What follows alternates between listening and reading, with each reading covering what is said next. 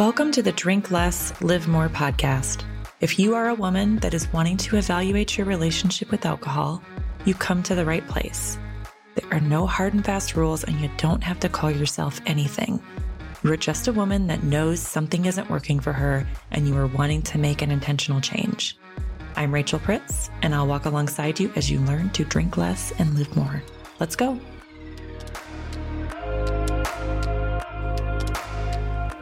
We are back for episode 4.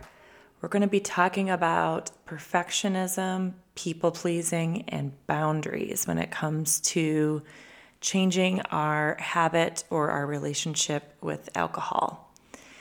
And this will impact you not just with alcohol, just so you know. This has been a huge learning curve for me as I have evolved over the last 5 years and really been intentional about getting more of the life that I really wanted and not the life that I was told I should have from society, not checking the boxes, really the life that I was really craving. And it doesn't always fit into our society, which I'm totally good with at this point in my life. So let's start with perfectionism. This is such a big one, and women often suffer from perfectionism more than I see men suffering from it. And I don't mean to be gender binary. I understand there's a whole spectrum here, but we're going to, for the sake of today, not get into that. We'll let other podcasters tackle that and educate us on that topic. But in general, I think it's a fairly good rule to think about women as struggling with perfectionism. So this is a huge struggle for me.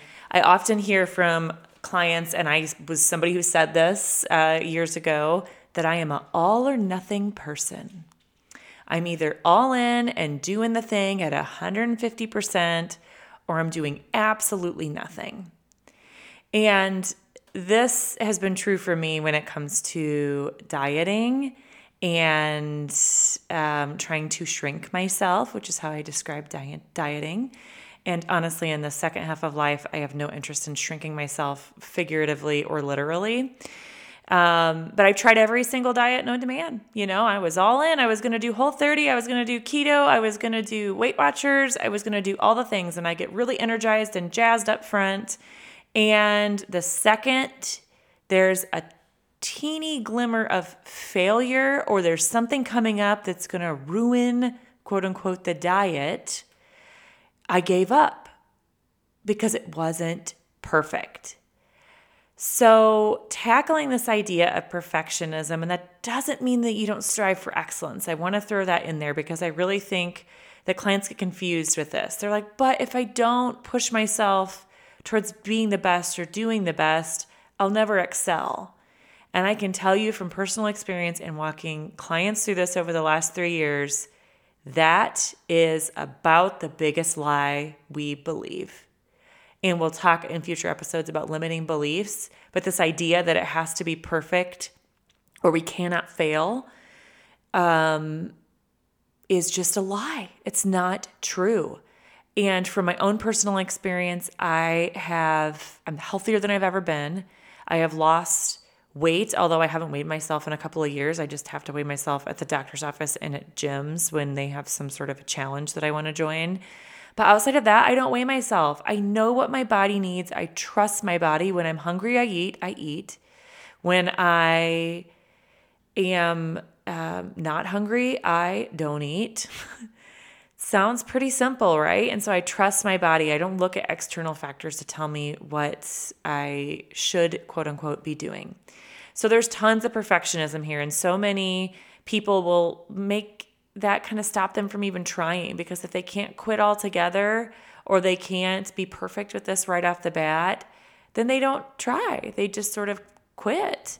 And they go to the other extreme where they're over drinking constantly.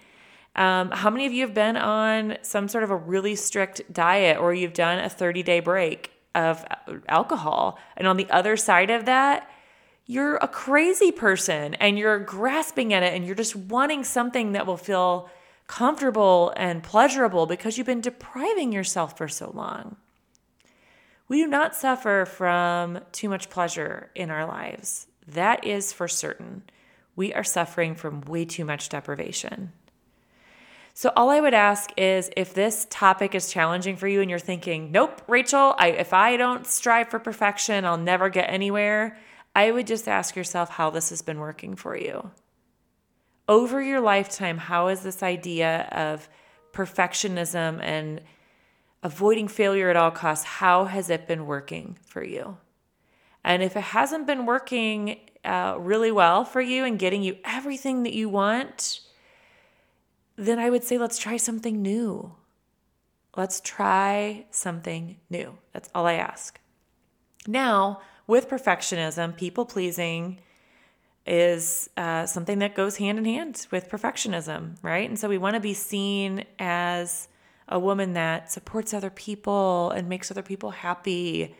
And we're socialized as women to please other people, sometimes at the cost of pleasing ourselves.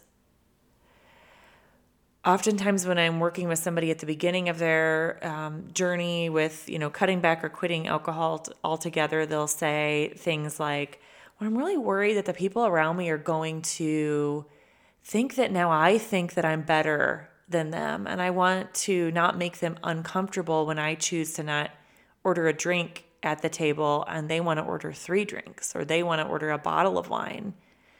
And so that is people pleasing. You're sacrificing your own needs and wants for the people around you. I know my first episode was around partners. I hear this a lot too with partners. Well, my husband or my partner kind of felt like, well, I don't want to drink alone. And I thought we were going to have a cocktail tonight together. That is people pleasing, for you to decide that you're going to have a drink to please your partner. If your partner loves you, if your friend circles love you, if those people at dinner love and care about you, they do not care what you do. And when you can be confident in that decision to say, no, thank you, I'm not drinking tonight, or whatever you want to say, I don't even care. Come up with whatever works for you. But do not sacrifice pleasing yourself for the idea of pleasing other people. And we have done this forever. I did it the entire first half of my life. And I'm no longer doing that. Pleasing myself is much more important to me than pleasing the people around me. Does that mean I still don't do things for people and I still am not generous?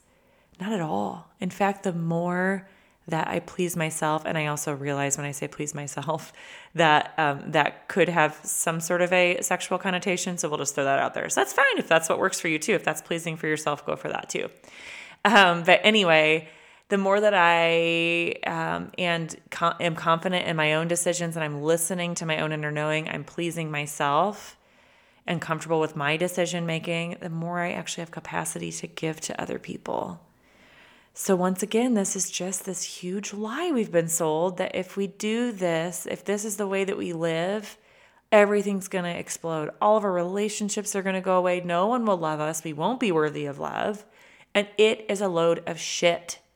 So once again, I just ask if this has been working for you. I mean, if this way of living and pleasing everyone else and giving away all of your power and autonomy in your own life, if that's working for you, please keep doing it. But I'm guessing you're not listening here today because that's working for you. Boundaries is another huge topic that I talk a lot about with clients. This is a really big one, and it goes hand in hand with people pleasing and perfectionism. So we have a really hard time setting boundaries, and we're kind of like, well, I don't want to be a difficult woman, so I'm not going to continuously reinforce this boundary because I said it once and they didn't really get it. So, I don't want to be difficult and say it again and again and again. And my question to you is, why not? Sometimes we have to teach people the way that we need to be treated. And when we are new to setting boundaries and we have been a human doormat for a lot of our lives, that can be really difficult for the people around us because they're used to one version of us. And when we start throwing boundaries all over the place, it might take them a little time, and we need to give them some grace there. We need to continuously be very clear about what our boundaries are. I've had to say to a few people, I am not drinking for the foreseeable future. And so I would really appreciate it if you didn't ask me again if I was going to have a drink tonight. And that includes my husband. And when I've had that clear conversation on a second or even third try, they're like, oh my gosh, I'm so sorry. I didn't realize that was hard for you. So keep that in mind. You need to be very clear with people. And sometimes it takes a couple of tries to get people to understand what it is you're really saying and to get clarity on that. You might have people that are never going to understand this boundary and respect it, and you're going to have to choose if those people get to stay in your life. Sometimes it's family members, and so it's hard, but you have to choose if those people get to stay in your life if they are unwilling to respect the boundaries that you are putting up. The last thing I want to talk about, because I think it really kind of goes hand in hand with all of these topics, is saying no. I work with so many really high achieving women, and they are saying yes to so many things that aren't even in alignment with who they are. But they want to people please. They want to be seen as someone that can handle it all. She's such a badass. She can do it all. So, if I say yes to all these things and I tell people all the things I'm involved in, oh my gosh, then that must make me the badass woman that I've been, building this persona around. And maybe a badass woman actually says no when she means no. I have a client that I'm working with currently, and she's part of the PTO at her child's school. And she's like, well, I don't want to do this anymore, but they haven't asked me yet. So maybe they won't ask me. I don't know. We'll see. Maybe they're not going to ask me. And I'm like, how about you be proactive and you tell them no? So then you don't have to have that mental load of, am I going to do the PTO again? Or when are they going to approach me? How am I going to say no? And, she's a little hesitant. And there's a little bit of a control piece to it too, where she's like, I want to know what's going on in my kid's school. I want to know what's happening there. And I get that. So we have to balance that need for control and to be in all the things with aligning to ourselves and saying, this is not really in alignment with who I am right now. Doesn't mean it's forever. Maybe next year will be different, and that will be in alignment with who you are and where you're at in that season of life. So saying no can be really difficult, especially at the beginning, and you can do this any way you want. So I, give people some guidance here if they're struggling with it. Sometimes people will say, oh, why aren't you drinking? And I'll just comment back, because I don't want to. And that's it. I don't say another single word. And they give me a look, and there's an awkward pause, and then they move on. That's typically what happens. I don't give them any more information. I don't tell them, well, I'm really trying to cut back because alcohol isn't good for me, and I realized it was really affecting me, and I saw a functional medicine doctor, and I was worried about my health. I don't give them all of that. They haven't earned the right to hear all of that yet. And maybe they never will. So I just say, because I don't want to. And that is the honest to God's truth. I don't want to. If I wanted to have a glass of Prosecco or I wanted to have a glass of wine, I would do it. Speaking of perfectionism, that is the doorbell ring and my dog barking. And you might hear that on occasional episodes, because I am not perfect and I don't care to strive for perfection. So this is real life. I have a real life, and I live in a house where doorbells ring and dogs bark and cats walk in front of computer screens and kids are running around, all the things. So I do have a real life. I'm not in like a fancy studio, and sometimes those things happen. So what a great time to do that when we're talking about perfectionism. How interesting. So the saying no topic, we really just need to figure out what works for you in this scenario. Some people have a really hard time just saying just no. So figure out what works for you. Sometimes I'll encourage people to create a script when they first start doing this, because it's so new for them. Should we be able just to say no as women? Like, no, I'm not interested. Of course we should. But that is not where we're at in society and not how we have been operating for a really, really, really long time. So we have to kind of take some turtle steps into this for sure. So think about what that script could look like so you can make it a little bit easier to potentially say no when something comes up that isn't in alignment with who you are. The last thing I want to talk about is the emotional impact of all of these things. And I talk a lot inside my program about emotional intelligence. This has been for sure the hardest work of my life over the last 5 years to better articulate, understand my emotions, even feel them. Sometimes I would literally say I didn't have any. And that was not true. I'm a human being. We all do. So the downside of some of these things like perfectionism, people-pleasing boundaries, or lack of boundaries is that we often experience some pretty intense guilt and sometimes even shame. And I want to just remind you, this is, Brene Brown and other researchers have, defined guilt and shame in this way. So guilt is, I did something bad. It's directed towards behavior. And shame is, I am bad. And that is directed towards self. So if we can't get things perfectly right, or if we drop one of the plates that we've got spinning in the air, sometimes we do experience guilt, sometimes we experience shame. And when it comes to drinking, or really eating, any sort of a diet plan or whatever that we're on, when we quote unquote fail or have a misstep, there's often shame involved there. There's often the thinking, whether it's conscious or subconscious, but there's thinking behind it that's saying, what is wrong with me? Why can't I stick to this? Why can't I do this? I can do so many other things and I can't seem to stick with this. Something is wrong with me. And that line of thinking isn't unusual. So many of my clients experience that, but it's not productive. It's not getting us anything. In fact, it's just sucking our energy. I mean, to believe that thought that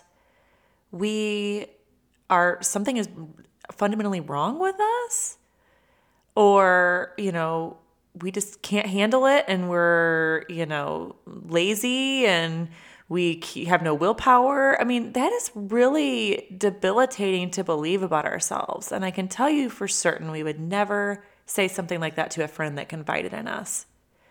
So when I have a client that's like, well, I screwed up this weekend. I had 3 glasses of wine. I only planned on my drinking plan to have 1 and it just got out of hand.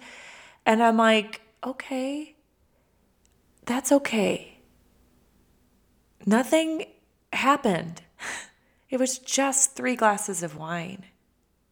Okay? You're not letting yourself off the hook with this. I just want to say that because I think that's such a misconception that if we don't, keep our nose to the ground, we're going to, lose ourselves in all of this. So it was just 3 glasses of wine. No one died. What did we learn from that? So versus having the shame and guilt when we're striving for this, perfect thing and to always get it right and to people please other people versus experiencing the shame and guilt, what if we were just curious about it and we said, oh, well, that's really interesting. I set that boundary with that person and they did not understand what I was saying, I don't think. Maybe I need to be clearer the next time or word it differently. Or maybe when it comes to people pleasing, I just need to be curious about why I'm wanting to please this particular person in this situation.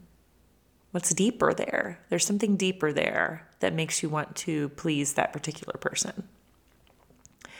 So go into this next week thinking about all of these topics, just identifying where it comes up. You don't need to beat yourself up, just saying, oh, there's that perfectionism Rachel was talking about. I see it.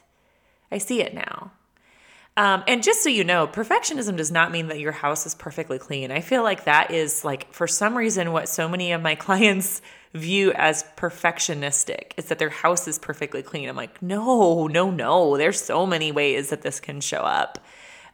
For me in particular, my house is clean most of the time because I like it that way. And I've let a lot of things go. It doesn't have to be perfect. It doesn't have to be all picked up and put away all the time. But it does have to be tidy. I like it. So cool. I'm doing it for me. I'm not doing it for anybody else. That's very different. So keep that in mind. Perfectionism is not just having a clean environment that you're living in. There's so many ways that it shows up in the world. So have a great week, and we will be back next week for week 5. Don't forget to hit subscribe so you can be reminded of new episodes. This is not intended to be medical advice. This is for gray area drinkers that are wanting to evaluate their relationship with alcohol and cut back or quit altogether. If alcohol isn't ruining your life, but it's certainly not making it any better, you're in the right place.